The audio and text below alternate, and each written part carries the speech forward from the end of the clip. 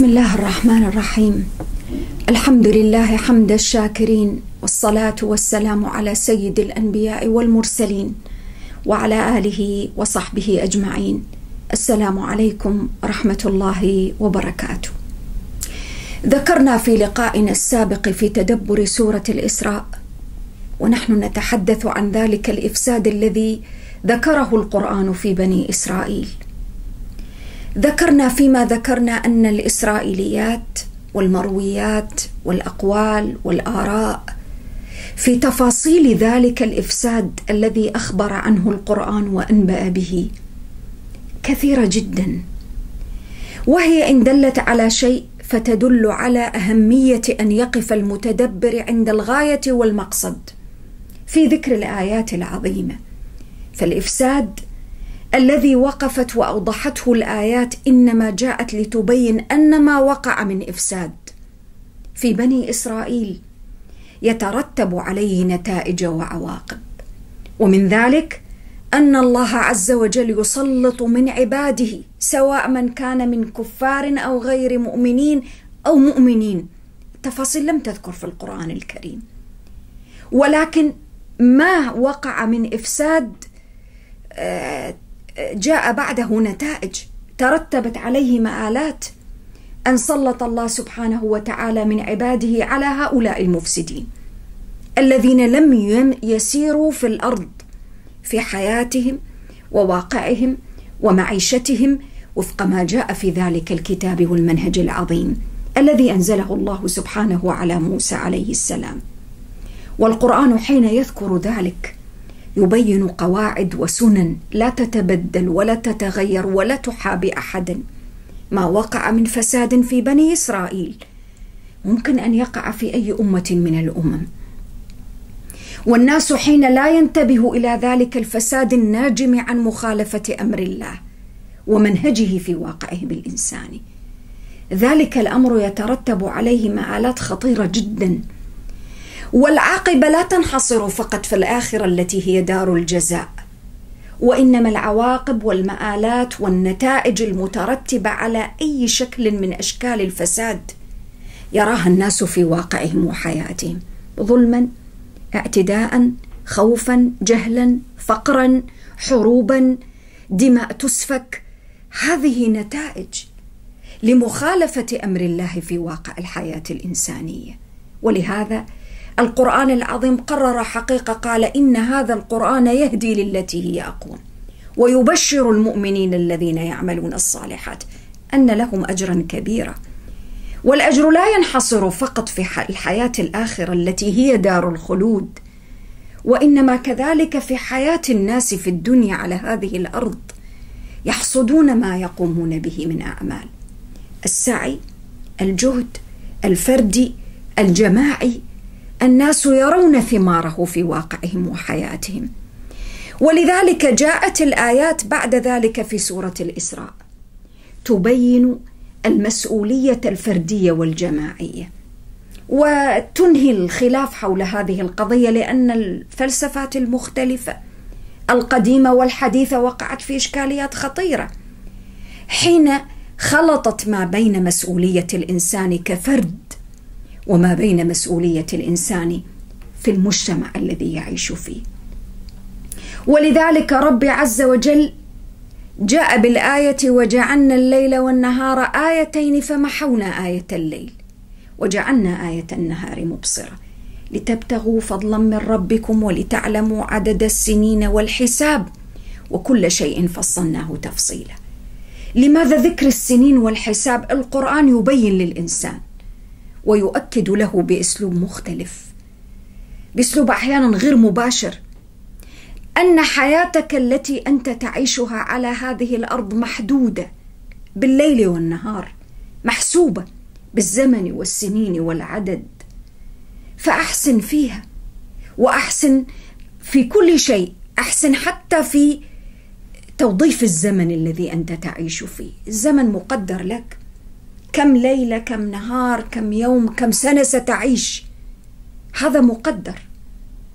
هذا العد ينبغي أن يتبعه شيء آخر، هذا التعلم للسنوات والحساب في حياة الإنسان ينبغي أن يلحق به شيء آخر: الحفاظ على قيمة الوقت، وعدم إهدار الليالي والنهار والسنوات فيما لا طائل من ورائه، لأنك أنت مسائل عن العمر الذي تقضيه على هذه الأرض من أيام، من ليالي، من سنوات.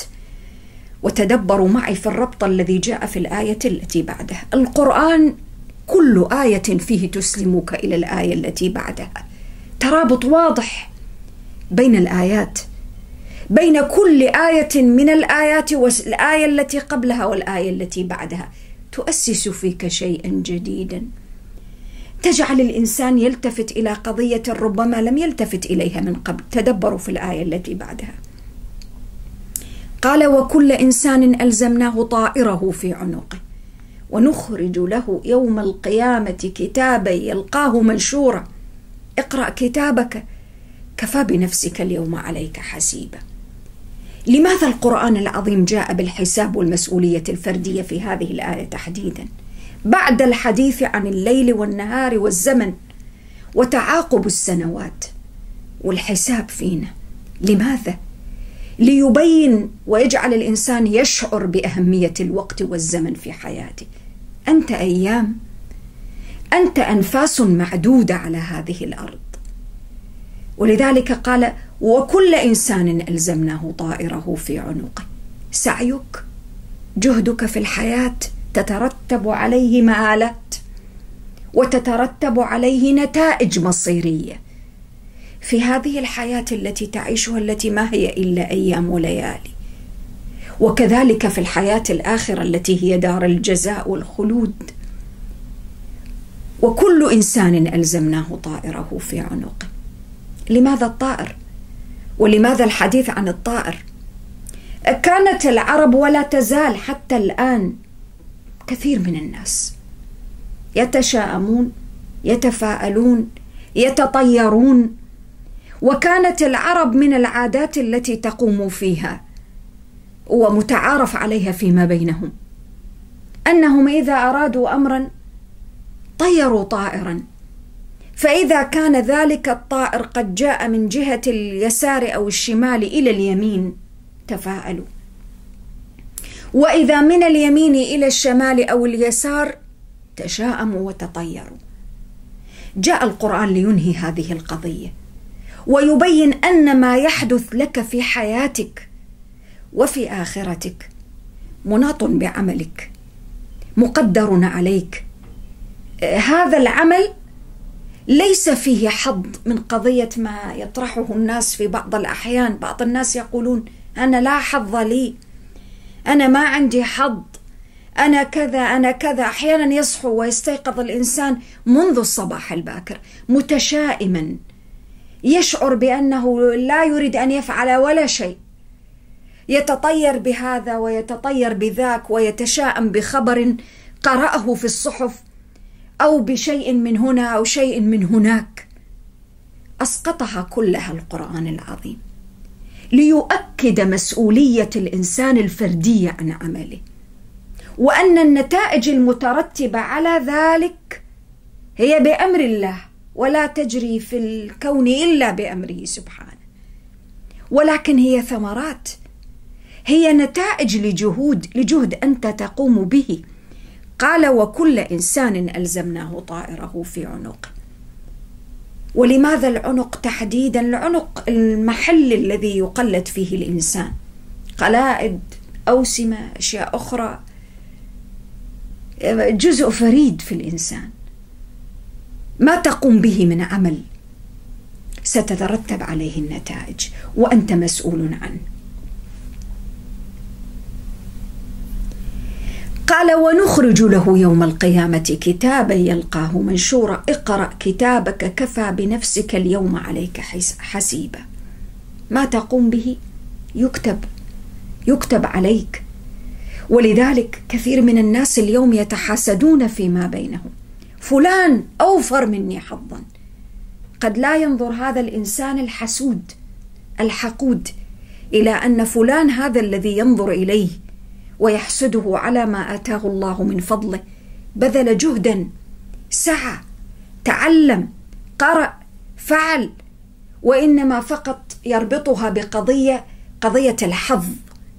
وواقع الأمر أن القرآن أزال هذه الشبهة من جذورها. لماذا؟ لأنها تشعر الإنسان بأن ما يقوم به من أعمال لا تترتب عليه نتائج، وأن المسألة مرتبطة بحظ أو تفاؤل أو تشاؤم أو ما شابه.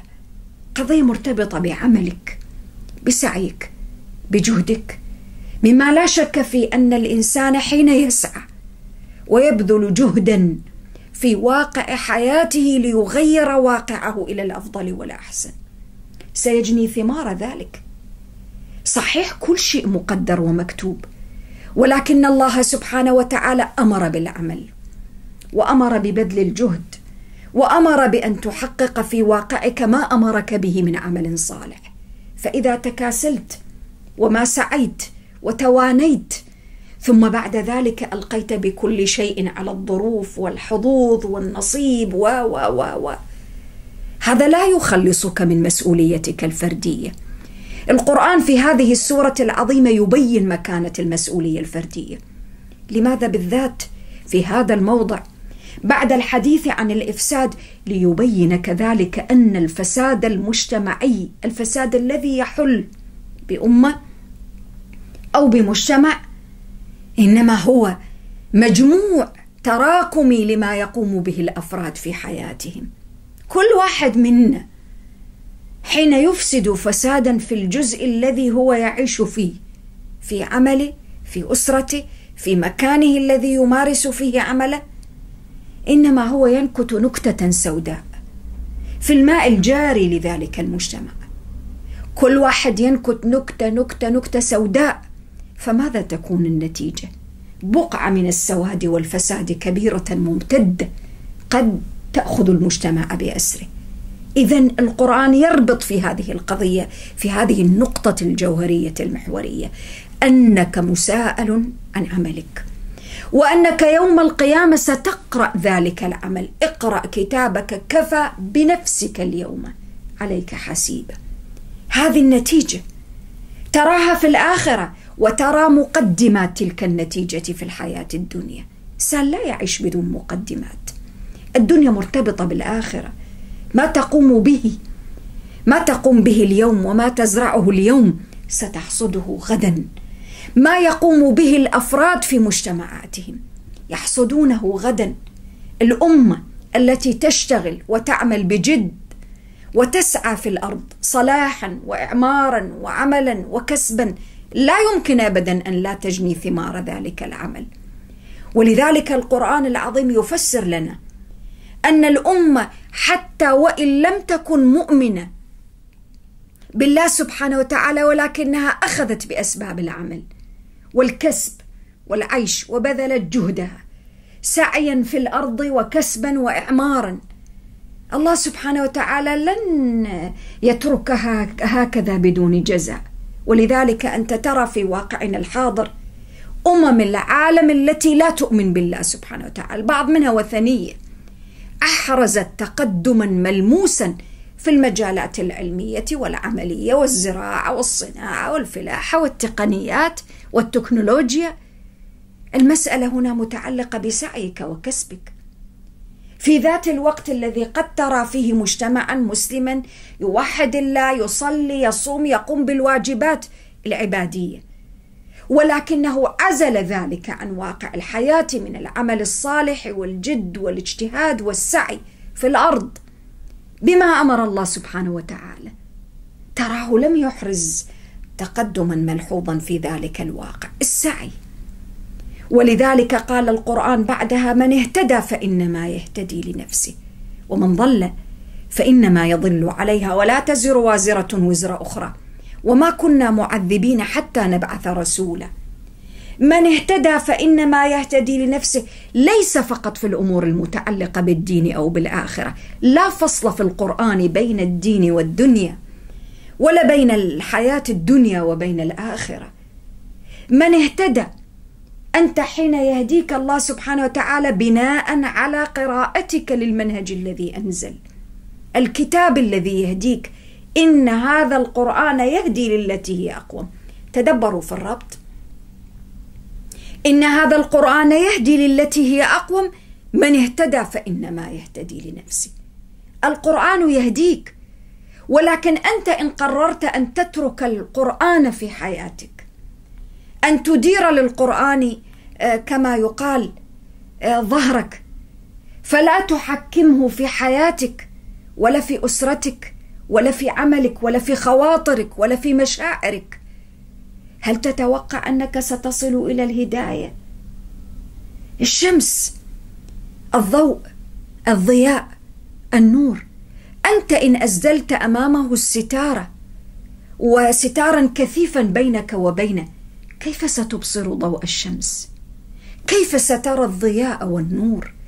كيف سيدخل ذلك الضياء في حياتك فتشرق نفسك وتبتهج روحك إن لم أنت تفتح لذلك الضياء الأبواب؟ ولله المثل الأعلى. القرآن نور في حياتك. القرآن ربي عز وجل أودع فيه القدرة على الهداية، ولكن متى؟ حينما يهتدي الإنسان. ولذلك قال من اهتدى فإنما يهتدي لنفسه. اهتدى لأي شيء؟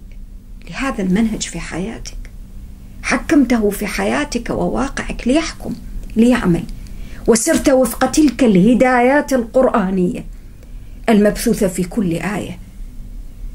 إنما يهتدي لنفسه، لنفسك في أجل أي شيء، لأجل أن تعيش حياة أفضل، حياة بعيدة عن التطير والتشاؤم، بعيدة عن التكاسل والتواني والتخاذل والتراجع، بعيدا عن السلبية والاستسلام للأحداث التي تحدث لك.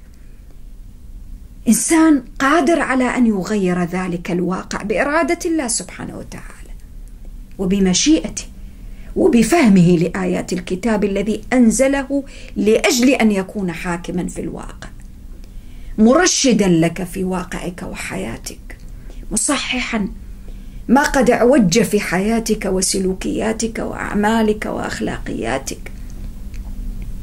ومقابل تلك الهداية هناك ضلال. قال ومن ضل فإنما يضل عليها.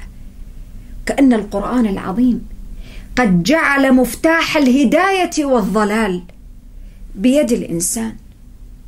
وفي آيات أخرى رب عز وجل يقول من يهدي الله فهو المهتدي.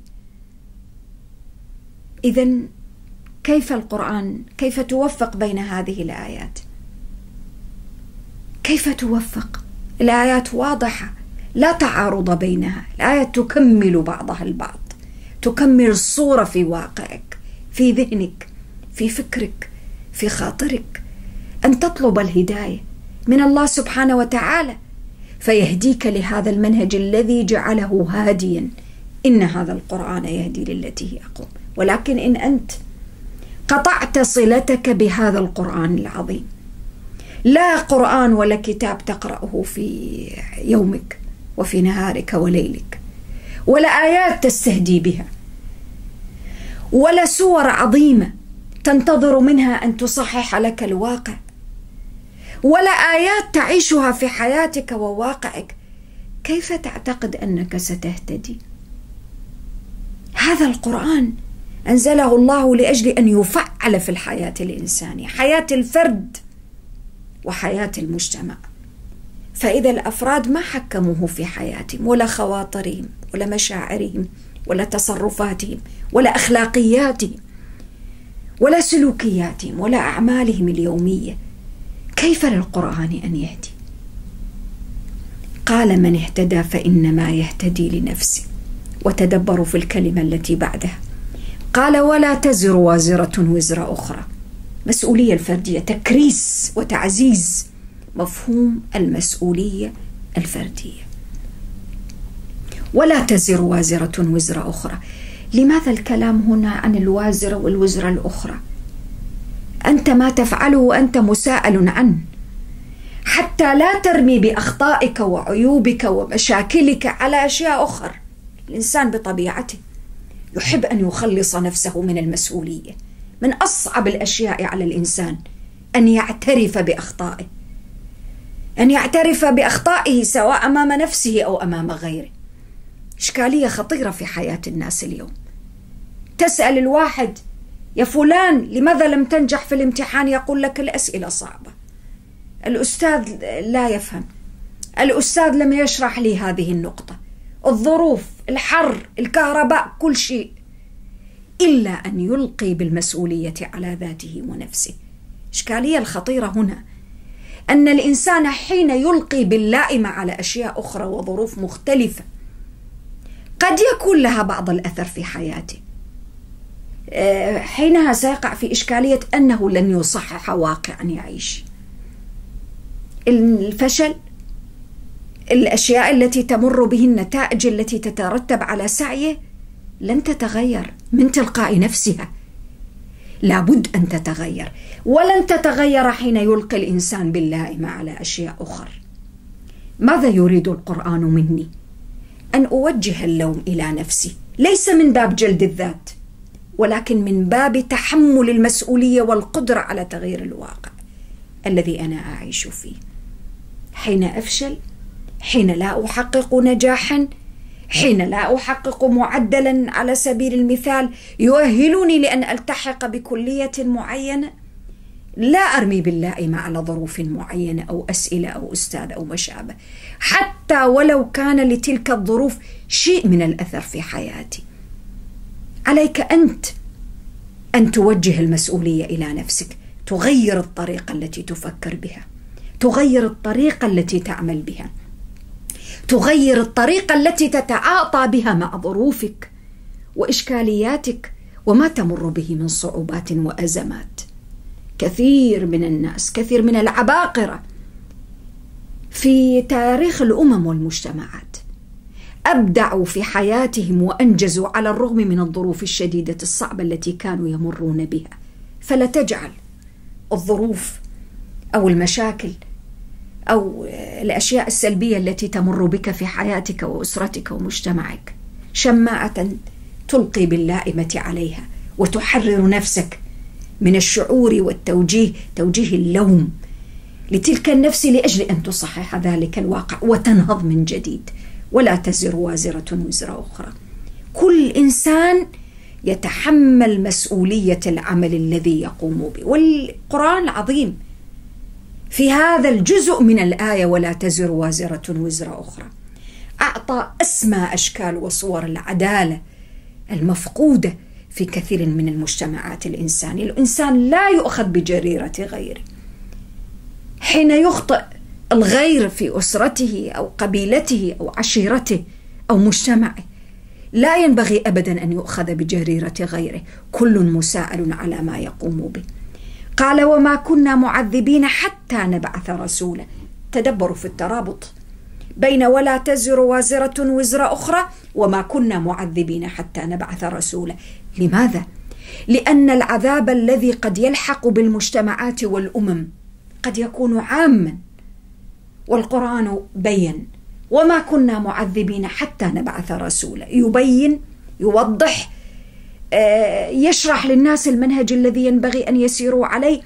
فإذا ما لم يتمكن هؤلاء من القيام بالمنهج حق القيام قد تقع العقوبة الجماعية. إذا وقعت تلك العقوبة الجماعية هل الإنسان الفرد يعفى من المسؤولية؟ هناك جزء من تلك المسؤولية. ولذلك القول العظيم الحديث الصحيح أنهلك وفينا الصالحون؟ قال نعم إذا كثر الخبث. ما المقصود بهذه الآية؟ إذا الصالحون لم يتمكنوا من تغيير واقعهم وتصحيح الأخطاء الموجودة في الواقع وتحولوا إلى مصلحين واكتفوا فقط بأن يكونوا من الصالحين، يعم العذاب، يعم الفساد الذي أنبأتنا السورة بالبداية عنه. الفساد لا يقع هكذا، له نتائج مترتبة، والنتائج ممكن أن تكون مشتركة في المجتمعات والأمم. لماذا؟ وفيهم الصالحون، لأن هؤلاء كانوا من السلبية بمكان أنهم لم ينهضوا لتصحيح ذلك الواقع، الذي حدث فيه الانحراف والاعوجاج. وتدبروا في الآية التي تليها، قال: وإذا أردنا أن نهلك قرية أمرنا مترفيها ففسقوا فيها فحق عليها القول فدمرناها تدميرا. وهذا مصداق لما ذكرنا، ذاك التوافق والترابط والتلازم بين المسؤولية الفردية والمسؤولية الجماعية. صحيح أنت فرد، صحيح أنت مسؤول عن عملك وكسبك وفعلك الفردي، ولكن أنت عليك مسؤولية تجاه الأسرة والمجتمع الذي تعيش فيه. فإذا ما تخليت عن تلك المسؤولية واكتفيت بذلك القدر الذي يجعلك فردا، تعيش فردا وتعيش لأجل ذلك الفرد، شيء من الأنانية القرآن لا يقبل بها. ماذا تكون النتيجة؟ قال: وإذا أردنا أن نهلك قرية أمرنا مترفيها. القرية، المدينة، المجتمع في المفهوم القرآني، كيف يعم الهلاك في تلك القرية وذلك المجتمع؟ كيف ولماذا؟ قال: أمرنا مترفيها. هؤلاء الذين أترفوا بالنعم والعطاءات الربانية، مختلف النعم، أمرهم بأي شيء. الله لا يأمر أبدا إلا بالعدل والإحسان وإيتاء ذي القربى، وينهى عن الفحشاء والمنكر والبغي. إذن الله لا يأمر بمخالفة المنهج. أمرهم بأي شيء؟ بالأمر الأول، يعود على الأمر الأول: من اهتدى فإنما يهتدي لنفسه. بمعنى أي شيء؟ أمرهم بالهدى، أمرهم باتباع المنهج، أمرهم ألا تتخذوا من دوني وكيل، الأوامر التي سبقت في الآيات السابقة في سورة الإسراء. بشكل عام أمرهم بالإيمان، فما ائتمروا. كانت المخالفة وكان الفسق وكان الترف. قال: ففسقوا فيها. أمرهم بالعدل ولكنهم فسقوا فيها. أمرهم بالوفاء بالعهود ولكنهم ينقضون ما أمر الله به أن يوصل. تدبروا الربط في آيات القرآن. ربي سبحانه وتعالى في سورة البقرة على سبيل المثال قال: وينقضون ما أمر الله به أن يوصل ويفسدون في الأرض. يقطعون ما أمر الله به أن يوصل، وينقضون الميثاق، وينقضون العهود، ويخالفون أوامر الله سبحانه وتعالى التي أنزلها في كتبهم. كيف ستكون العاقبة؟ قال: ففسقوا فيها، أفسدوا فيها، فحق عليها القول. أي قول؟ أن كل أمة تفسد في واقعها ومجتمعها، لا تترك هكذا. قال: فدمرناها تدميرا. تدبروا في الآيات التي قبلها، الآيات العظيمة التي جاءت في الحديث عن إفساد بني إسرائيل، لما قال: وليتبروا ما علوا تتبيرا. دمار، هلاك، خراب. لماذا الخراب والدمار؟ نتيجة طبيعية جدا حين يعم الفسق. وما هو الفسق؟ الخروج عن المنهج ومخالفة أمر الله. ففسقوا فيها فحق عليها القول بالدمار فدمرناها تدميرا. إذن لا يمكن أن يحدث دمار في مجتمع من المجتمعات وليس له مقدمات من الفعل البشري والإنساني. على سبيل المثال، حين يحدث عندك فقر ونقص في الأمن الغذائي، هذا ما جاء هكذا من تلقاء نفسه، هذا جاء نتيجة لممارسات غير صحيحة في الواقع الإنساني، فردية وجماعية، عدم تصحيح للأخطاء، ممارسات فيها أخطاء، فيها مخالفات. هذه المخالفات لن تذهب هكذا سدى. ما تنكته في مجتمعك وفي أسرتك من مخالفات ولو كانت نقطة صغيرة سوداء، سيحصد المجتمع بأسره ثمار ذلك ونتائج ذلك الفساد. ما المطلوب؟ أن تصحح وفق ما أمرك الله سبحانه وتعالى، ووفق الإمكانيات التي أنت تعيش فيها ومكنك الله فيها، لا يكلف الله نفسا إلا وسعها. قال: وكم أهلكنا من القرون من بعد نوح وكفى بربك بذنوب عباده خبيرا بصيرا. تدبروا في الربط، تدبروا في الربط. وكفى بربك بذنوب عباده. الذنوب لها آثار، لها مآلات، لها نتائج، ومن آثار الذنوب فحق عليها القول فدمرناها تدميرا. الذنوب لا تنحصر فقط في إنسان يضيع صلاة أو لا يقوم بأداء زكاته أو الذنوب مختلفة. القرآن لا يفصل بين عمل الدين والدنيا. الدين، العبادة، الصلاة، الزكاة جاءت لتصلح واقعك الإنساني، الممارسات الإنسانية فردية أو جماعية. من الذنوب على سبيل المثال أن تهدر المال العام. من الذنوب أنك تبدد وتهدر في وقتك أو وقت العمل. بعض الناس قد ينفق الوقت الذي هو يخصص لعمله الوظيفي ينفقه فيما لا طائل من ورائه، يهدره. هذه ذنوب، هذه ذنوب. وكفى بربك بذنوب عباده خبيرا بصيرا. تدبروا في اختيار الصفة والاسم الذي جاء به لعزته سبحانه وتعالى. خبير، بصير. لماذا الكلام عن خبير وبصير هنا؟ ليجعل الإنسان يستشعر معاني الرقابة الذاتية، أن الله رقيب عليك، خبير بما تفعل، بصير بفعلك الإنساني في واقعك. فإياك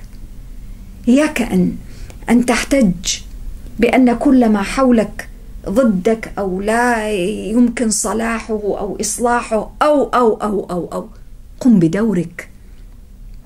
الله خبير بجزئيات فعلك، حتى لو أن من حولك قد أفسدوا أو يساهمون في الإفساد، أنت عليك أن تقوم بدورك في الإصلاح.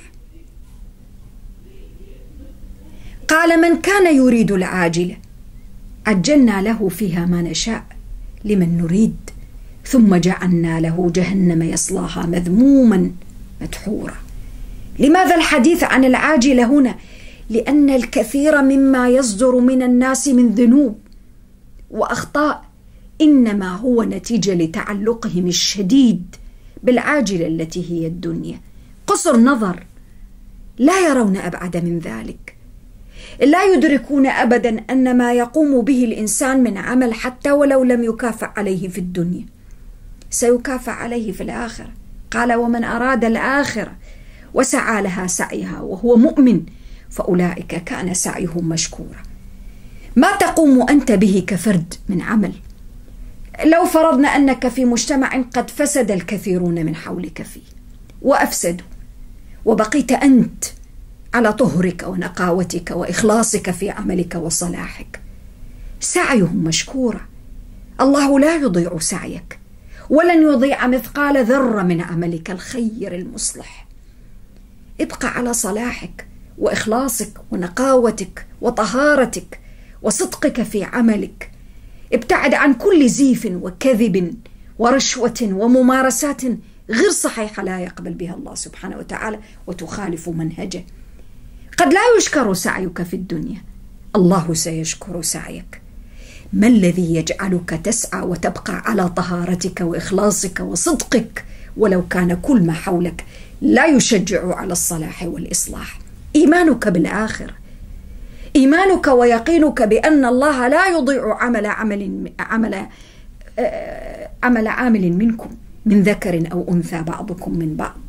قال: كلا نمد من هؤلاء، كلا نمد هؤلاء وهؤلاء من عطاء ربك وما كان عطاء ربك محظورا. الله سبحانه وتعالى يمد للبشر، يعطيهم المال، الصحة، القدرة، المنصب، العمل، الوظيفة، لأجل أي شيء؟ عطاء رباني، لأجل أي شيء؟ لأجل الاختبار والامتحان، والله بك أعلم. انظر كيف فضلنا بعضهم على بعض وللآخرة أكبر درجات وأكبر تفضيلا. في تفاوت بين الناس في الرزق، في الإمكانيات، في السعي، في الأولاد. المسألة لا علاقة لها بالحظوظ. تدبروا في الربط بين الآيات. بعض الناس يندب حظه ليل نهار، أنا لا حظ عندي كذا وما عندي كذا، وانظر إلى فلان حظه كذا وهذا حظه، ويلتفت إلى كل أحد، ولكن لا يلتفت إلى نفسه ولا إلى سعيه ولا إلى عمله. قال انظر كيف فضلنا بعضهم على بعض. التفضيل اختبار، ابتلاء، والآخرة أكبر درجات وأكبر تفضيلا. ليست القضية أنك تمتلك وغيرك يمتلك وأنت لا تمتلك وأنت أقل وهو أكثر. المهم أنت ماذا تفعل فيما مكنك الله فيه. أعطاك مالا، ماذا فعلت فيه؟ بعض الناس قد يمتلك ملايين، يبقى السؤال مطروحا: ماذا فعل بتلك الملايين؟ أصلح؟ أعطى؟ أنفق؟ عمر؟ أسهم في إصلاح نفسه وحياته وأسرته؟ غير من واقع مجتمعه إلى الأفضل؟ أم حبسها في صندوق وكتم عليها؟ ليست الإشكالية أن تمتلك أو لا تمتلك فحسب. السؤال الأهم: ماذا تفعل فيما تمتلك؟ ماذا فعلت فيما فضلك الله سبحانه وتعالى؟ كل واحد فينا فيه عناصر للتفضيل: موهبة، مال، عطاء، علم، عمل، صحة في بدن، أشياء مختلفة، مواهب مختلفة. عليك أن تسأل نفسك ماذا فعلت، لأن الآخرة أكبر درجات وأكبر تفضيلا. وحسابات الآخرة مبنية على ما سعيت فيه في الدنيا. ماذا فعلت بمواهبك؟ ماذا فعلت؟ ولذلك جاءت الآية العظيمة مذكرة الإنسان بالتوحيد: لا تجعل مع الله إلها آخر فتقعد مذموما مخذولا. كل أشكال التخاذل والذم في واقع الإنسان فردا أو مجتمعا إنما جاءت نتيجة لعدم تجديده وتفعيله لمعنى التوحيد الحقيقي، توحيد الله سبحانه وتعالى، إفراد الله عز وجل بالعبودية. والتوحيد هنا تدبروا في الربط: توحيد والسعي والعمل الصالح. لماذا؟ ثمرة التوحيد الشهادة أن تشهد أن لا إله إلا الله، أنك حين تمارس مشاغلك وأعمالك اليومية الحياتية لا تمارسها بعيدا عن عين التوحيد، تمارسها وأنت مستحضر مستيقن أن لك ربا يكافئك ويجازيك، وإن لم يكافئك أحد من البشر على ما تعمل من عمل صالح. قد تكون من أحسن الناس إخلاصا وعملا وإتقانا فيما تقوم به وفيما أوكل إليك من مسؤوليات، ولكنك لا تجازى ولا ترى ثمر لعملك. المفروض أن ترى، ولكن هذا حال كثير من المصالح أو الأمور في الدنيا. هل إن لم تكافأ على عملك الطيب الخير الصالح ستتوقف عن العمل؟ ستتحول إلى إنسان يريد أن يعمل عملا سيئا؟ إذا أنت فعلت ذلك أين ثمرة التوحيد والإيمان؟ أين إيمانك بأن الله سيكافئك؟ أين إيمانك بأن سعيهم مشكورا فأولئك كان سعيهم مشكورا؟ أين إيمانك بالآخرة؟ قال: ومن أراد الآخرة وسعى لها سعيها. سعي الآخرة لا ينفصل عن سعي الدنيا، هو في لب السعي للدنيا، لا انفصام بينهما. ليس هناك ازدواجية بين الآخرة والدنيا، كلاهما يعمل مع بعض. تسعى وتعمر وتفعل وتصلح وتصحح وتقوم ما كان معوجا. لأي شيء؟ لأجل أنك تؤمن بالآخرة الذي هو من صميم التوحيد والإيمان بالله سبحانه. لا تجعل مع الله إلها آخر، إلها آخر من أهوائك، من الأشياء التي نصبها الإنسان في حياته تعبد من دون الله سبحانه وتعالى. كثير من الناس اليوم دون أن ينتبه يوجه كل أعماله لأجل إرضاء أحد من البشر أو من الناس. هذا شيء فيه منافاة لصريح التوحيد. توحيد فيه إخلاص، أن تجعل الوجه خالصة لله سبحانه وتعالى، لرضاه، لإرضائه سبحانه وتعالى، للقيام بمنهجه في واقعك كما أمر. النتيجة حين تتعدد الوجهات في حياتك وفي قلبك فتقعد مذموما مخذولا. خذلان. ما اعتمد عبد على غير الله سبحانه وتعالى إلا ذل وخذل، وما اعتمد عبد على الله سبحانه وتعالى دون سواه إلا عز وانتصر. هذا التوحيد الحقيقي الذي نتاج تفعيله في الواقع الإنساني الفردي والمجتمعي الصلاح، الخير، العطاء، الرخاء، الأمن، الأمان. ولا تبتئس ولو كنت وحيدا في فعلك هذا، لا تبتئس، لأن الله لا يضيع أجر من أحسن عملا. السلام عليكم ورحمة الله وبركاته.